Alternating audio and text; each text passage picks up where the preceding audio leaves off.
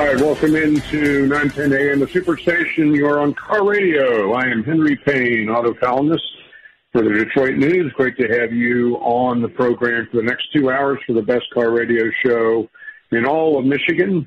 And we have a great lineup for you today. As always, I am broadcasting live from Stratford, Virginia. I'm a car columnist, car reviewer. I'm on the road quite a bit, and this weekend brings me to Stratford, Virginia. Next weekend I'll be in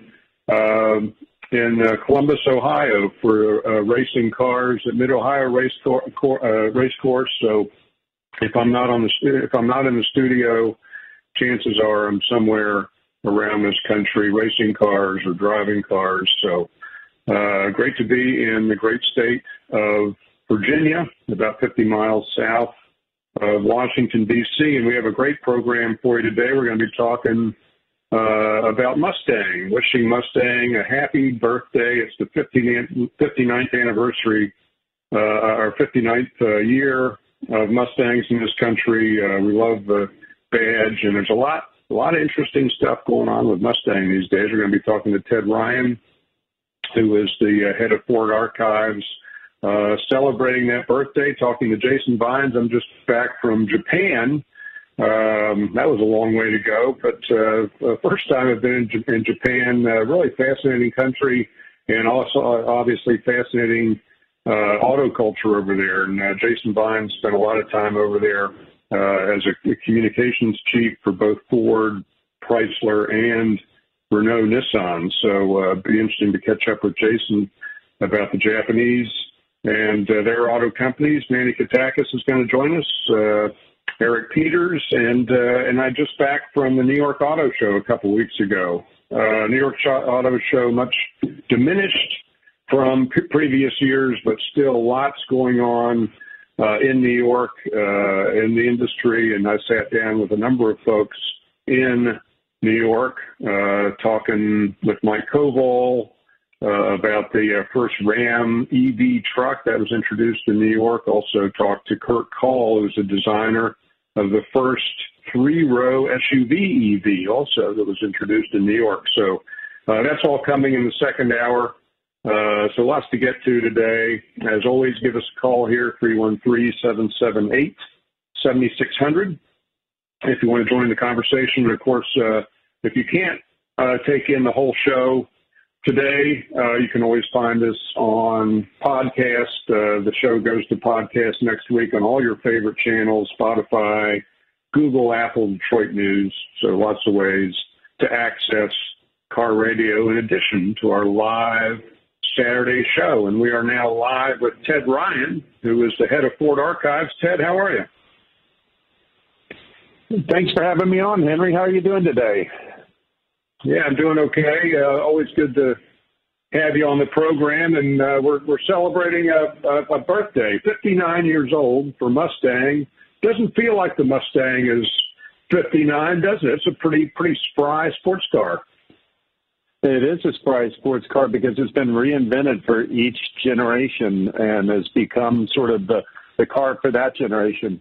We've talked about it in the past, the origin story of the Mustang, how it was born out of the Falcon. The Falcon was sort of a dowdy family mobile, and Lee Iacocca wanted something to appeal to the baby boomers and had his designers work on something sporty. I just found a document in the archives that cracked me up, but it had a picture of two babies on this flow chart showing how the population was getting younger and actually more affluent at the same time with double incomes and with more women in the workforce and more families getting a second car. So the Mustang was the perfect thing.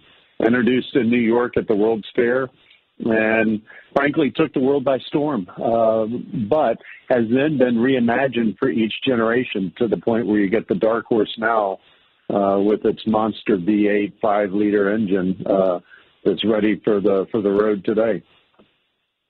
Yeah, and there's so much, Ted, that comes out of the 1960s. I mean, we're celebrating birthdays of all kinds of cars that came out of that era. Ford, obviously, Ford GT, 40 that won Le Mans during those years, and we continue to celebrate the Ford GT today. But other brands were really born from those years. Porsche really defined itself in the 1960s. I'm about to go to Milan on a trip with Alfa Romeo. Alfa Romeo really kind of came to the fore as an American, as an accessible American brand back then in the 1960s. What do you think's going on? I mean, is it post-war? Is it post-World War II? America's just kind of getting back its mojo, and we have the wealth to buy these kind of cars. What's going on in the 1960s? All of the above, and look what happened in the greater world around you, and where you had music changed, and suddenly you get the Beatles, and you get architecture changing, and at the same time you get the intergenerational strife of the Vietnam War protests. So the world was turned on its ear, and design was freed. Might be a good way of saying it. Suddenly, if you can dream it, you can build it, and you get all these amazing vehicles. Like you said, the Mustang, and our competitors are making fantastic products at the same time as well. It's sort of a halcyon days, but then, as we know, the 70s come along, and they're not quite as halcyon with the fuel lines and the gas shortage and the Arab oil crisis. So, the history is cyclical. So I like to celebrate the 60s, and then we kind of gloss over the 70s a lot. Although I got to admit, the Lincoln Land Yachts, the Mark IIIs and IVs, are quite impressive in their own right.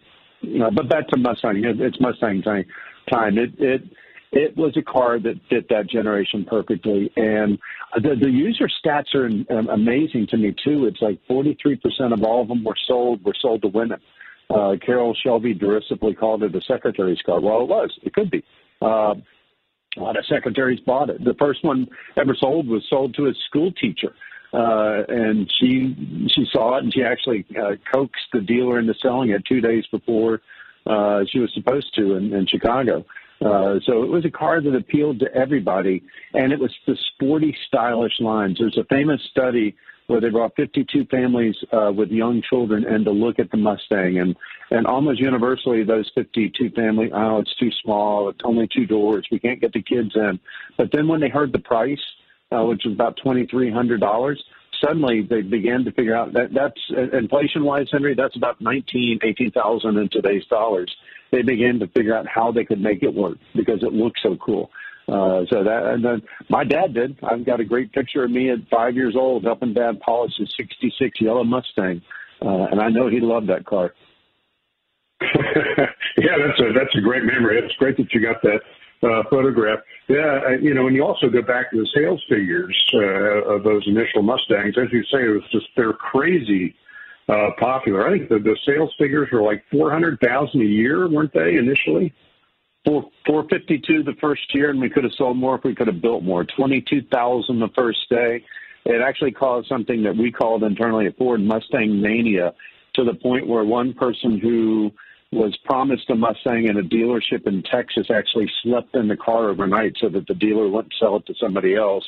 And it was in Arkansas. We've got this great picture of the Mustang up on a rack, because they couldn't lower the rack after having checked the oil and everything because so many people were crowding underneath it. The marketers at Notre Dame were pretty clever, and in South Bend, Indiana, they sent a note to all the graduating seniors at Notre Dame saying, hey, wouldn't you look great in a Mustang, and caused them any fervor down at the dealership. But that type of excess you saw everywhere. So you saw it with Beatlemania. You saw it with Mustang mania. It was just, I think there was something in the water that generated the level of excitement that just was palpable.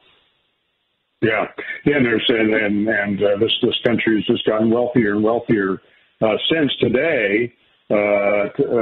Vehicles that sell 400. There's no vehicle outside of a pickup truck, outside of a Ford F-150 or a Chevy Silverado that sells over 450,000 vehicles a year. I think the top-selling non-pickup is the Toyota RAV4. It's right around 400,000 units, and the Mustang now is a niche car. It's about 80,000 units. So we've just seen an enormous diversification of the market since then, I guess, haven't we? We have, and that's part of the Mustang story, too, is the fact that the Mustang, I think once Carroll Shelby got a hold of it and once the engines became bigger and suddenly the Mach 1 and the Bullet car and, it became more of a performance vehicle, which made it more niche. Still a fantastic car. I mean, don't get me wrong, the scene of James Bond driving the Mach 1 on two wheels through Las Vegas is iconic. And the Bullet chase scene, iconic. But once again, those are muscle cars. Eleanor from Gone in 60 Seconds, iconic. But that's not a car that's appealing to the universe. It's appealing to the people that have the free spirit. And that free spirit is that underpins the Mustang itself. I've got to say, Henry, I got the coolest email from the head of the Ian Fleming Foundation. Ian Fleming, for those who don't know, wrote James Bond, and he was in Brussels at an exhibit called Bond in Motion, which features some of our cars. But he's looking for the first Mustang to appear on film, which you can, while your friends with trivia tonight, appeared in Goldfinger. So we were trying to track down the VIN numbers. He thinks he's found one as a barn find in France. So I got the coolest job in the world. I'm opening my email, and then the email pops in from the Ian Fleming Foundation trying to verify a Mustang from Goldfinger, one of my favorite Bond movies. So doesn't get any better than that.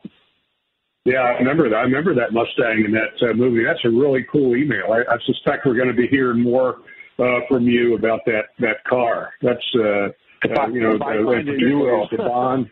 Yeah, because the Bond franchise is about to evolve, right? Or we're moving it beyond Daniel Craig, and that's kind of a neat historic opportunity. It is, and they have the access to the Mach 1 that was in Diamonds Are Forever, that was on two wheels. There are actually 7 of those, if the story holds true. And several were damaged in production, but one of them is still extant, and it's at that exhibit, Bonds in Motion in Belgium. No, if we find it, believe me, you'll hear far and wide. And the story gets even better. I wrote Henry Mann, son of Alan Mann, famous from Alan Mann Racing, and Henry and Alan Mann had actually prepped that Mustang for the film production, because the very first thing Ford did when we built the Mustang is we sent some to Europe to be raced in the Tour de France, and Henry Mann prepped those. They came in first and second at the Tour de France, by the way, a 10-day endurance race, not what you expect from a Mustang.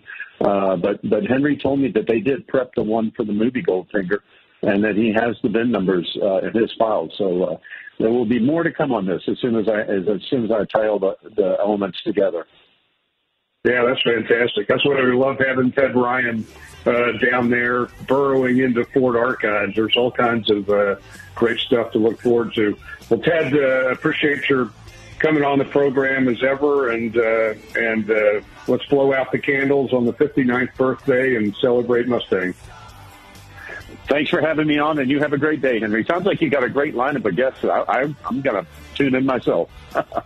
Yeah, it was a good show. Thanks, Ted. All right, we're going to take a break here and hear from our sponsors. And on the other side, we're going to be talking to Jason Vines about Japan and Japanese automakers here on Car Radio 910 AM. Hi, it's Pastor J.L. Jefferson, Senior Pastor of Good News International Ministries. Looking for a place to worship on this Sunday? No problem. Be my special guest on this Sunday at 10 o'clock a.m. for anointed preaching, singing, and lunch after church. We are currently worshiping at the Mary Grove College Theater, located at 8425 West McNichols Road at the corner of Wyoming in Detroit. This is a free citywide worship event. Simply go to eventbrite.com, type in Good News International Ministries, and reserve as many seats as you want. We want to give back to the community. The person that brings the most guests will receive $100 in free gas. Join us this Sunday at 10 o'clock a.m. Call 248-971-8954 for transportation or prayer requests. Good News International Ministries. See you on Sunday. Do you have an idea for an invention or new product? Do you think companies would be interested in your idea? Do you want to try to get a patent? Then call InventHelp now. InventHelp keeps your idea confidential and explains every step of the invention process. We create professional materials representing your idea and submit it to companies who are looking for new ideas. We have more than 9,000 companies who've agreed to review ideas in confidence. If a company shows interest in manufacturing your invention, we can negotiate on your behalf. We have helped over 10,000 clients receive patents. We also offer services including 3D modeling and animation demonstrating your idea, prototyping services, and we use state-of-the-art technology to show InventHelp client ideas to additional companies. Join the thousands of people just like you who chose InventHelp to pursue their idea. We are experienced. We are working for you. We are InventHelp. Call us for free information at 1-800-460-1663. That's 1-800-460-1663. Again, 1-800-460-1663. Balance of Nature's fruits and vegetables in a capsule, changing the world one life at a time. I had no energy. For months and months and months, I had no energy, and I'm a very active person. And my husband was noticing that I was tired all the time, and I was slow at everything that I was doing. And I kept listening to the commercials. And, you know, you don't know if something's going to help you or not. But I decided this was something I was going to do. And lo and behold, in about 4 days after taking them, I was repotting plants. I was doing other things. My husband said to me, "You seem to have more energy." And I said, "Oh, yeah, I'm fine." And I'm telling you, nothing has ever made such a difference. So anyway, I'm very happy. Right now, Balance of Nature is offering free shipping and 35% off on any new preferred order. Call 1-800-2468-751 or go to balanceofnature.com and use discount code RADIO5. Attention! Do you owe back taxes, fines, and penalties to the IRS? The IRS now offers new relief options for taxpayers affected by COVID-19, but you can't go it alone. Call Tax Solutions now. Our team of former IRS agents and tax professionals can get you the best deal. We know the COVID-19 rules. Call us and never speak to the IRS again. I couldn't sleep. We were being audited. I called Tax Solutions now, and a great big weight was lifted off my shoulders. I called Tax Solutions now, and they got the IRS off my back. Tax Solutions now had my wage garnishment lifted in 48 hours. The virus has caused the IRS to take extensive action to help taxpayers. So if you owe $10,000 or more, this is the best time in years to settle your tax debt. I qualified for the Fresh Start program. I paid less than I owed. Remember, the IRS will not give up until you pay. Call 800-683-9499. 800-683-9499. 800-683-9499.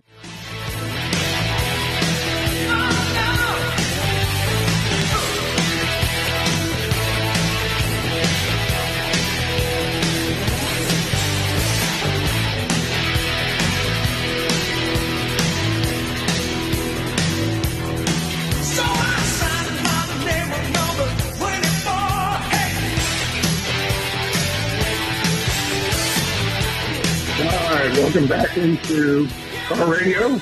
You're on 910 AM, the Superstation, and we are talking cars here with a good friend of ours, Jason Vines, who was been in the communications, the auto communications business for a long time. And Jason is one of the first people that I thought of last week when I was in Japan. I made my first trip across the Pacific to that great island nation, and it's obviously a history going back centuries, well before the United States was ever born. There's so much history there, but there's also so much automotive history there, and it's very different on the island of Japan than it is here in the United States. In fact, it's striking how few Toyotas that you see in the United States that you see on the island of Japan. It's a totally different automotive set, and so it's fascinating to me how the Japanese auto industry and Toyota and Honda and Nissan in particular became so successful in the United States because they're really developing entirely different cars for this market than what you see in Japan. We have Jason Bynes on the show to make sense of all this for us. Jason, how are you? Good morning, Henry. I am great, and here enjoying sunny Phoenix, Arizona. Yeah, it's sunny in Phoenix. It's sunny here in Virginia, where I am, and we're happy to welcome spring back to the northern latitudes of Detroit here eventually. Maybe it'll come in May. Yeah, I had a couple of Detroit friends posting. Monday they were mowing their lawn. Tuesday they were shoveling the snow. That's about right. I think that's what's going on there this weekend. But great to be in the southern latitudes for this week anyway. So Jason, you've been in around the auto industry and really you've seen the evolution of the Japanese growth in this market. We were just talking in the previous segment with Ted Ryan of Ford about how Mustang used to sell 400,000 vehicles a year in the 1960s. At a time when the domestic automakers dominated the U.S. automotive landscape, selling 95% of the vehicles sold. I think maybe the VW Bug was the only foreign vehicle in the 1960s that had any sort of penetration. Today, you have Toyota and General Motors basically tied in market share at 20% each of the U.S. auto market. Talk about that a little bit. I mean, what changed that brought Japanese automakers to the fore in this market? Two things, quality and trade issues. I was born in 1960, and I remember when I started first noticing cars, and 6, 7, 8 years old. Made in Japan meant crap. But they turned that around, and by the late 70s, early 80s, made in Japan meant number one quality. And that exists today. I mean, I've never been a fan of the Camry from a styling standpoint or anything, but for the last 20, 30 years, it's bulletproof, and it has kept its resale value as good as anything on the market. So their focus on making a quality vehicle changed everything for them. And then, of course, trade.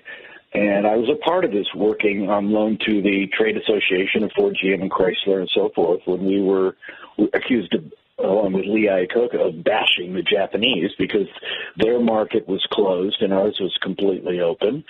And we demanded, build your products here. I think Lee Iacocca was one of the leaders saying, build your vehicles here. Well, what did they do? They started building their vehicles here. So whether it was in Ohio or whatever, Marysville and so forth, they brought so much of their manufacturing, even though they continued to import a lot of the parts that went into it, they still started assembling vehicles in the United States, and it took away that argument that they were hurting the U.S. economy. No, they were full players. They were vital parts of the community, and so they didn't shy away from it. And I got to say, they were very smart in embracing building vehicles in the United States, and it has done them great service. And then, of course, you see a separate Japanese company, Nissan, which I worked for a couple of years. Nissan, Mr. K brought Nissan to the market in the late 60s, and he had a hell of a time getting a foothold because none of the big dealers wanted a Nissan franchise. And so he ended up going to used car dealers and giving them a Nissan franchise, and the rest is history for Nissan. They became a major player in the U.S. market and had some troubles along the way several times, but continue to be a strong player in the U.S. market and in Mexico and literally around the world. So, again, it was quality and it was trade issues. Yeah, no, it's fascinating about Nissan getting in this market through used car dealers, but to evidence to your point, you just go 3 hours south of Detroit, and Honda dominates the northern Columbus area with two major manufacturing plants. All those Accords and CRVs in this market come out of that plant. But the other thing, Jason, that struck me in Japan, and I was in Tokyo, I was in Kyoto, I was in Nara, three very different metropolitan areas. Nara is about the size of Charleston, West Virginia, where I hail from, and Tokyo is bigger than New York City. And yet, wherever you went in Japan, all the cars were tiny. I call them toasters. I mean, the most common car you saw in Japan was an oversized toaster.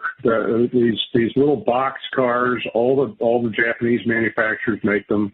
You don't see any of those in the United States. The biggest thing you would see in Japan was equivalent to a Toyota Sienna minivan over here. That was pretty much the range of your cars. And yet these manufacturers, Toyota and Honda, have figured out exactly what the United States customer wants. How is that possible? How does an island nation in the middle of the Pacific figure out what the biggest consumer market in North America wants to drive? Because they're not stupid. And they realize there's a different mindset in Japan with vehicle ownership versus the United States. Even though Bill Ford famously, erroneously said in 2001, America's lost its love affair with the car, it's not true. We love our cars. We personalize our cars. They become part of our persona. In Japan, I believe, from my experience, they're merely transportation. And we, as U.S. automakers, we failed when we were complaining about trade and how their market was closed because we'd send vehicles over there that didn't do well in the market, that they weren't right-hand drive, they were too big. The only vehicle that I can remember that did halfway decent was the Ford Mustang. But I remember at the Tokyo Motor Show, I'm trying to think the year, it must have been about 2007, or maybe it's before that, we launched the Dodge Viper at the Tokyo Motor Show. Oh, that's fantastic. What a boneheaded move that was. I think we sold two. A gas-guzzling monster car. I love the Viper, by the way. But it was just so wrong for the Japanese market. But they were smart. They're not stupid people. And they did the research on what Americans wanted. And they started off with the quality. Because they knew that the consumer appreciated a vehicle that didn't break. And then, and I will say the styling for 20 years of Japanese vehicles was hideous. But they finally got some styling. They hired some American stylists and European stylists. They brought some style to their vehicles. And they're just incredibly reliable. And different Japanese companies have a different segment. I mean, Subaru has one of the highest loyalty rates in the entire industry. I've never figured it out. I think Subarus are tremendously overrated. I mean, they're solid, they're reliable, but they don't get the greatest gas mileage. They're not the most utility-wise. But people that buy Subaru buy another Subaru and another Subaru.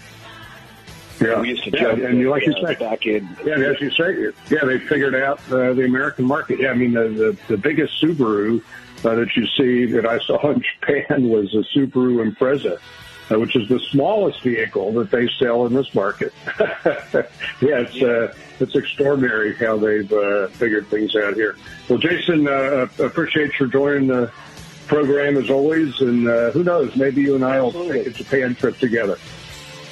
Hey, I'd love to. I still have some famous haunts there for the best sushi I've ever had in the world. Sounds good. Have a great weekend. See you, Anthony. Thanks. All right, we're gonna take a break here. Hear from our sponsors on the other side. We're gonna shift gears a little bit and talk about Corvette with Manny Katakis of Muscle Cars and Trucks here on Car Radio 910 AM.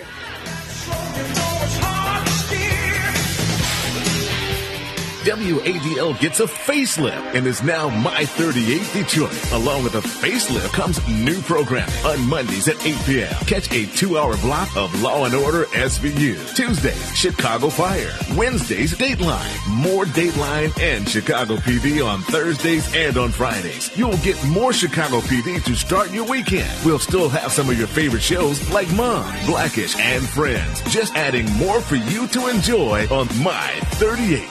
The Word Network has been broadcasting inspirational messages around the world since the year 2000, and we keep getting bigger and better and more innovative. Seen all around the world, we bring you the best teaching, impartation, singing, and inspiration. If you want original programming, we have that too. The Word Network is your exclusive source for all things inspiration, and we can be found on every device imaginable. If you want to be uplifted and inspired, you need the Word Network. My 38 is offering a great special that cannot be refused. Are you looking for a great deal on TV advertising? Are you searching for an avenue to get your business name out to the public? With My 38, we are offering a great special with 100 commercial ads for a great price. This offer is for a 30-day ad placement. Please contact Devin C. for more information at 248-357-4566 or email at d.calhoun@thewordnetwork.org. This excludes political ads. Have you thought about advertising your business on our 910 AM Superstation? Our audience is bigger than ever, and your investment will be lower than ever. Find out how you can grow your business. Give us a call during business hours and ask for Henry, 248-357-4566. We will tell your story, and more folks than ever before will come to your door. 248-357-4566. Ask for Henry. The super audience at our 910 Superstation wants to hear about you. Call now.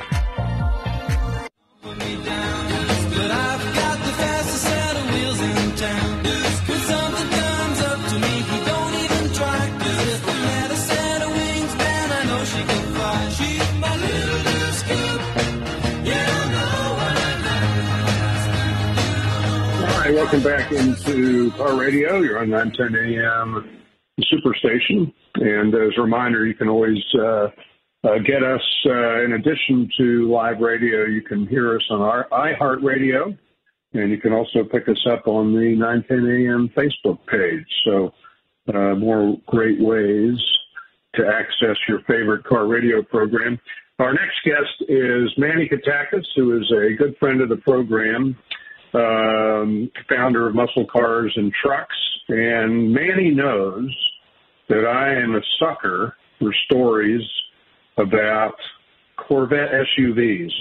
At the Detroit News a few years ago, actually, we ran a whole article about what a Corvette SUV might look like. We mocked one up. We did a design. We speculated with former engineers at GM about what kind of powertrain might go into a Corvette SUV, because we thought, if Porsche can make SUVs and Jaguar can make SUVs, then wouldn't it be great to have a V8-powered Corvette? So this last week, there were some press reports that GM was going to do just that. A couple press reports reported that there was going to be a Corvette SUV fired by a V8, very similar to what we motorheads at the Detroit News envisioned a few years ago. And I got a note from Manny saying, "Henry, not so fast." Manny, welcome to the program, and tell us what you see in Corvette's future. Sure. Hey, Henry. Well, I think if you're going to write about Corvette SUVs, you got to make it believable.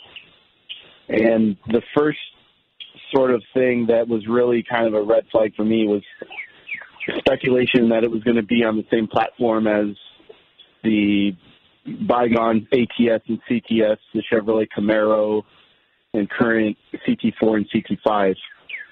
That platform was never really designed for an SUV. And the second thing is you have to consider that GM is truly going all in on electric, and commercial vehicles, large vehicles notwithstanding. And for them to put the budget together to develop a V8 Alpha chassis SUV was just very far-fetched to me. So I did some digging. And that was, and Manny, that was the big tease, wasn't it? Was that the key to doing a Corvette SUV was always that you needed a rear-wheel drive platform. And so the idea that this would be on the Alpha platform, the platform you described, the rear-wheel drive platform that powers the Cadillac CT4 and CT5 seemed credible because that is a genuine rear-wheel drive platform. But you say that's going away entirely as GM goes electric. Yeah, I mean, eventually, right? Like, there's going to be CT4 and CT5 for a while. They're even going to have refreshes. That platform might go to the end of the decade, but it's not really going to expand beyond that. Now, I'm not here to say that there like never won't be a Corvette SUV. That's like saying, will we have a new Camaro before the sun burns out, right? Like, probably. Will we have a Corvette SUV before the sun burns out? Probably. It's just that, from what I understand, they're going to put out a sedan first, and I believe that if it's received well, then they'll depart even farther from the sports car and do the SUV. Maybe that's the logic there, is that a sedan doesn't seem as far away from the sports car as an SUV would. So they're doing the sports car first. And the sports car, by the way, is going to be electric. So you already are looking at, the immediate second vehicle wearing a Corvette badge being an EV. And only an EV. There's not going to be an Alpha platform, a Corvette sedan, right? It's going to be Ultium.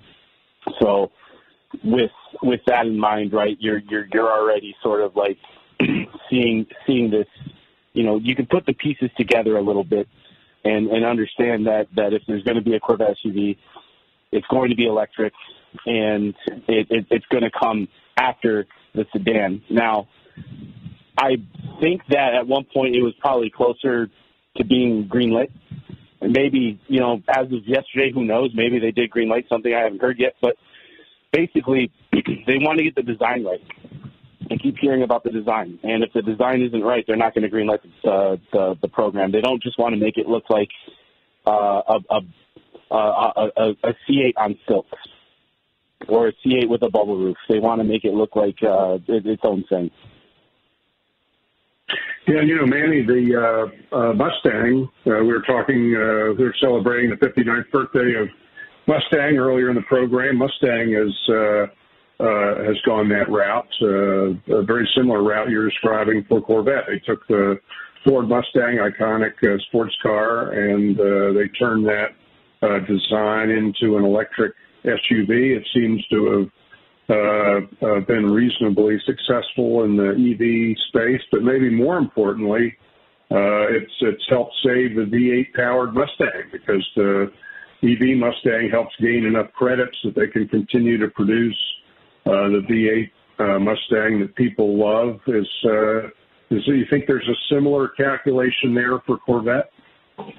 I think that eventually, yes, and I think Ford did a really smart thing with Mach-E, and I think you'll see basically that strategy play out with a electric Corvette sedan. Again, happening before any SUV happens. and so I remember like Adam Jonas from Morgan Stanley, the analyst from Morgan Stanley, said that the Corvette brand is a $12 billion idea. I don't know where he came up with that number, but I think he's also right? Like there's probably a lot of cachet, a lot of untapped equity in that name, and to make a Corvette brand only makes sense. And looking at the regulatory environment, an electric Corvette SUV makes even more sense. But who knows, right? We'll probably maybe by we can circle back around in like 2026 or something, and we can do a temperature check and see what's about to happen. Yeah, well, it's these sports car SUV brands have been wildly popular. I mean, Porsche sells far more SUVs today than it does sports cars. Same for Maserati, same for Jaguar. All these sports car brands have figured this out long ago. I think the first Porsche Cayenne SUV was back in 2001, for goodness sake. Why do you think it took so long for Corvette to catch up to this idea? As you say, your crystal ball says they're going to produce a sedan version of the Corvette first. Why do you think it took the Corvette brand so long? The same reason why it took the Corvette to go mid-engine for so long, right? It's just the behemoth moves slowly, and I think with the Corvette sedan and the Corvette SUV, this is it's probably a very delicate subject, right? And it's like, why would you why would you upset your audience in such a way? I'm not saying that GM isn't scared of doing so. Like they've definitely done so in the past, and you kind of think about like Camaro going away after 2024 model year. They're definitely still doing that in the present, but maybe Corvette's just different. Yeah. Last thing for you, Manny. I think you've got a little Silverado news for us. What did you see? A heavy-duty Silverado recently? Yeah, there's the Silverado. So they're going to do a Silverado HD ZR2. So it's the third installment of the ZR2 sub-brand, right? So you can get your Colorado ZR2, you can get your Silverado 1500 ZR2, you get your Silverado HD ZR2, and even I think it was yesterday they teased the new Colorado ZR2 Bison, and I just got out of a GMC Sierra AT4X AEV edition, which is effectively a Silverado ZR2 Bison equivalent. And yes, and keep up with me if you can. We're kind of going through a lot of alphabet soup here, but there is going to be a Silverado HD ZR2 Bison as well. But the price hasn't yet. That's going to be a beast. And how much do you think that might cost? That's going to be quite a vehicle. Six figures. For the Bison. Let's think about it. It's a 2500. It's its own trim level. It's got all of these really good off-road features, right? You've got the locking rear. You've got the Multimatic dampers, 35-inch Goodyear Wrangler Territory MT tires.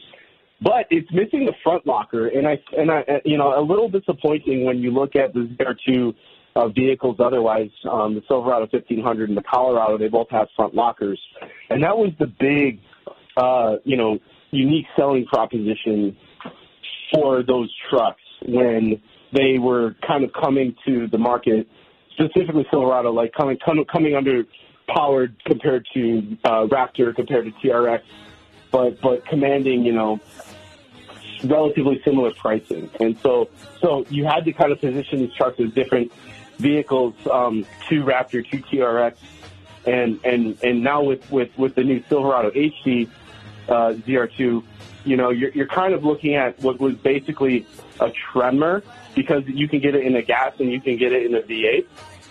The Tremor, I don't think the Tremor has it's got locking hubs. So maybe it does have I think it's got locking hubs. I don't know if it has a locking front differential. Anyway, it's basically, you got to look at the pricing for those, and then we'll see. So I at the high end, 6 figures. At the low end, $80,000, right?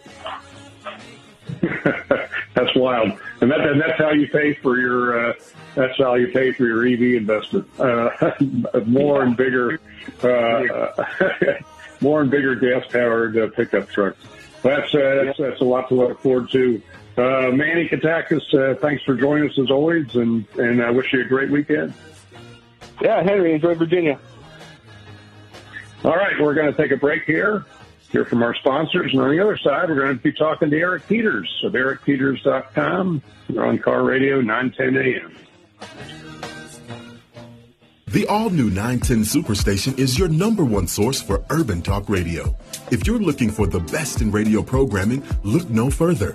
You can now listen in on a multitude of audio platforms. We're on Apple Podcasts, iHeartRadio, Buzzsprout, Google Podcasts, Spotify, Listen Notes, and coming soon to Amazon Music, Good Pods, and Overcast. 910 AM Superstation, the largest, strongest, 50,000-watt urban radio station in town. 910 AM Superstation has the greatest advertising deal ever with our Godfather package.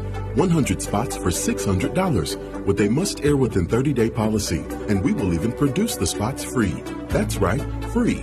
Call Devin C. now at 248-357-4566. That's 248-357-4566. Or email at d.calhoun@thewordnetwork.org. This excludes political ads. Did you know most vitamin supplements don't even come from food? Even the products with colorful fruits and vegetables adorning the labels are seldom derived from produce. Typically, supplements are synthetic, made in a laboratory. Modern science may synthetically imitate these chemicals, but your body isn't fooled. It knows the difference, and it craves quality materials to build, repair, and fight illness. You need to consume fruits and vegetables daily in a variety of colors, as well as whole grains and other fresh food. That's why I formulated Balance of Nature. I wanted to be able to give my patients a natural alternative to the cheap, unnatural chemistry by giving them real fruits and vegetables. In fact, the only ingredients inside a Balance of Nature are whole fruits and vegetables. Don't settle for imitation nutrition. Reach for the good stuff, the real stuff. Call 1-800-246-8751 or go to balanceofnature.com to get 35% off your first preferred order by using discount code RADIO5. Riding along in my automobile, my baby beside me at the wheel. I stole a kiss at the turn of a mile, my curiosity running wild, cruising and playing the radio with no particular place to go. Riding along in my automobile.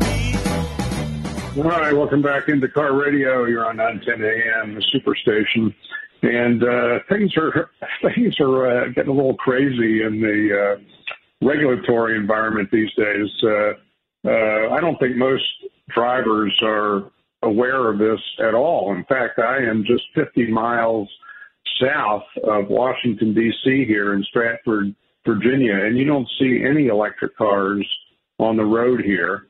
Go into Washington, D.C., and you'll see a smattering of EVs, some Teslas here and there, maybe a Chevy Bolt, maybe a Volkswagen ID4, but for the most part, even here in the regulatory hub of the United States, most of what you see is gasoline vehicles. And yet last week, the EPA issued rules dictating that 70% of the cars we will drive in a short 9 years will be EVs.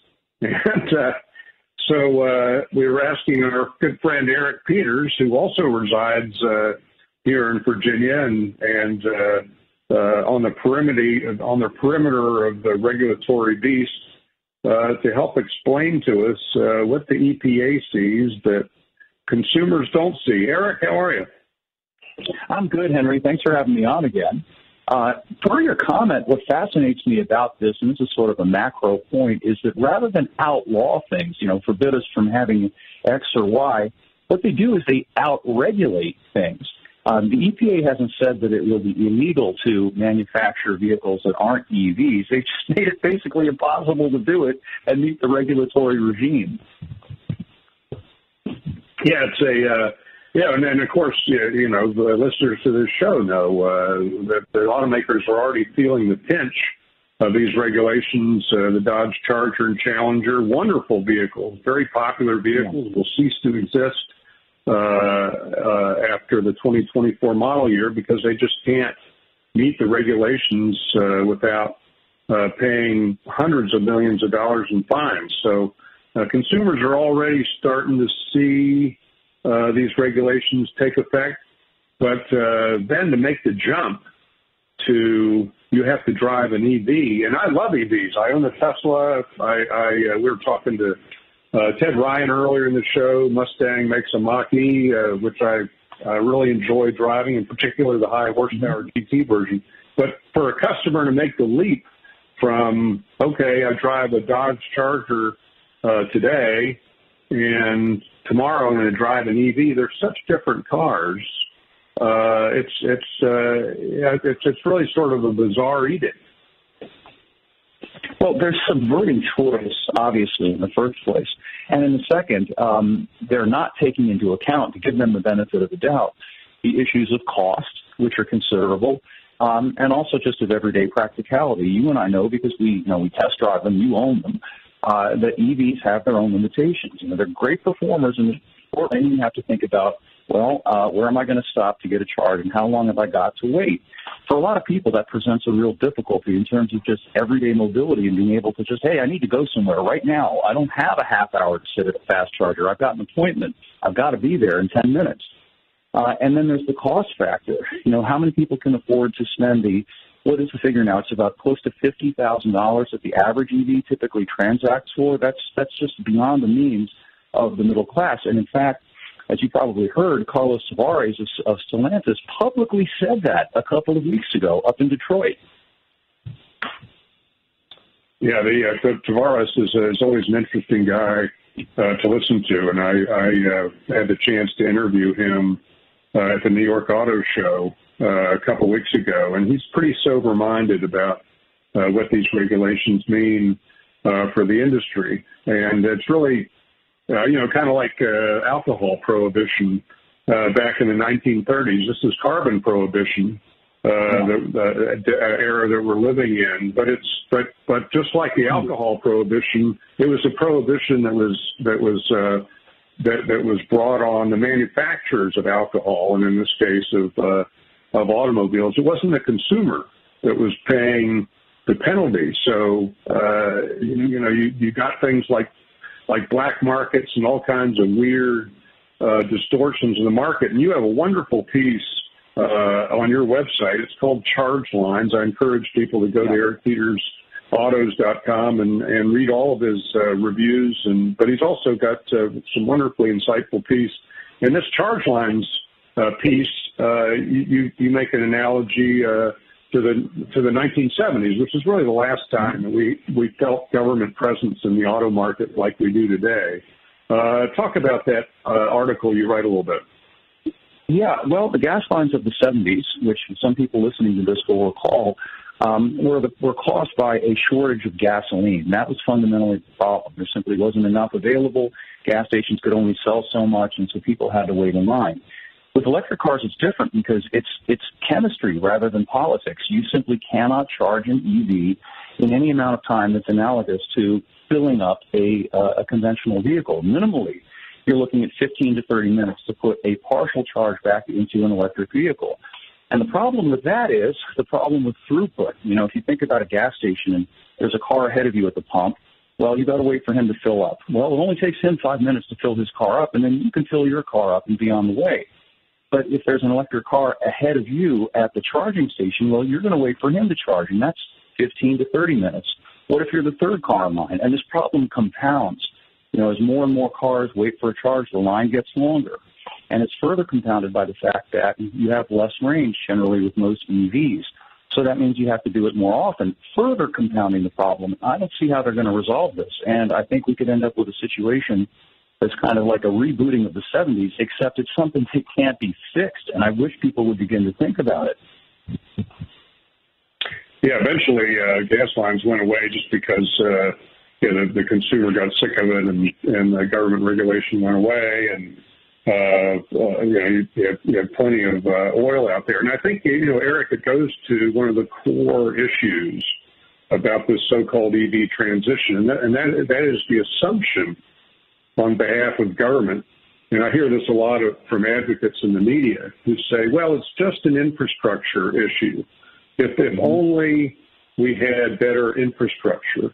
But your charge line piece gets into the fact that even if you have the infrastructure in place, even if you have many, many more times EV charging stations today than you do currently. Fundamentally, when you fill up a gas car, you get 500 miles in 3 minutes.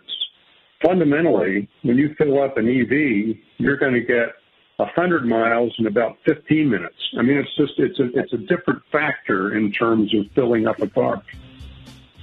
Yeah, a gas tank is something that you can pump gas into the tank at a very rapid rate because, the fluid just flows from one container into another.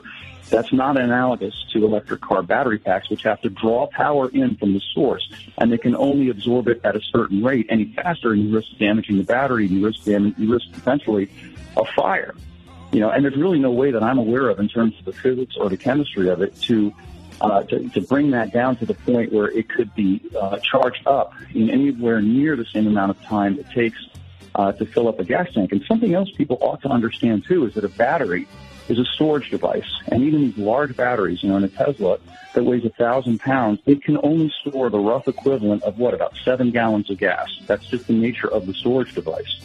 So you're basically running around with about the equivalent of half a tank of gas in an EV. Yeah, no, it's there are a lot of questions, and Eric Peters will help us get the answers. Eric, we appreciate you joining us as always, and great to be in your state. Nice to be a couple hours away from you here in Virginia anyway. Well, yeah, is it pouring up there? We had a big thunderstorm this morning, and it's only just now clearing out. Yeah, so far so good over here in the northern neck. We're going to take a break here and hear from our sponsors, and on the other side, we're going to relive the New York Auto Show for you. You're on 910 AM, the Superstation. Balance of Nature's fruits and vegetables in a capsule, changing the world one life at a time. I had no energy. For months and months and months, I had no energy, and I'm a very active person. And my husband was noticing that I was tired all the time, and I was slow at everything that I was doing. And I kept listening to the commercials, and, you don't know if something's going to help you or not, but I decided this was something I was going to do. And lo and behold, in about 4 days after taking them, I was repotting plants. I was doing other things. My husband said to me, "You seem to have more energy." And I said, "Oh, yeah, I'm fine." And I'm telling you, nothing has ever made such a difference. So anyway, I'm very happy. Right now, Balance of Nature is offering free shipping and 30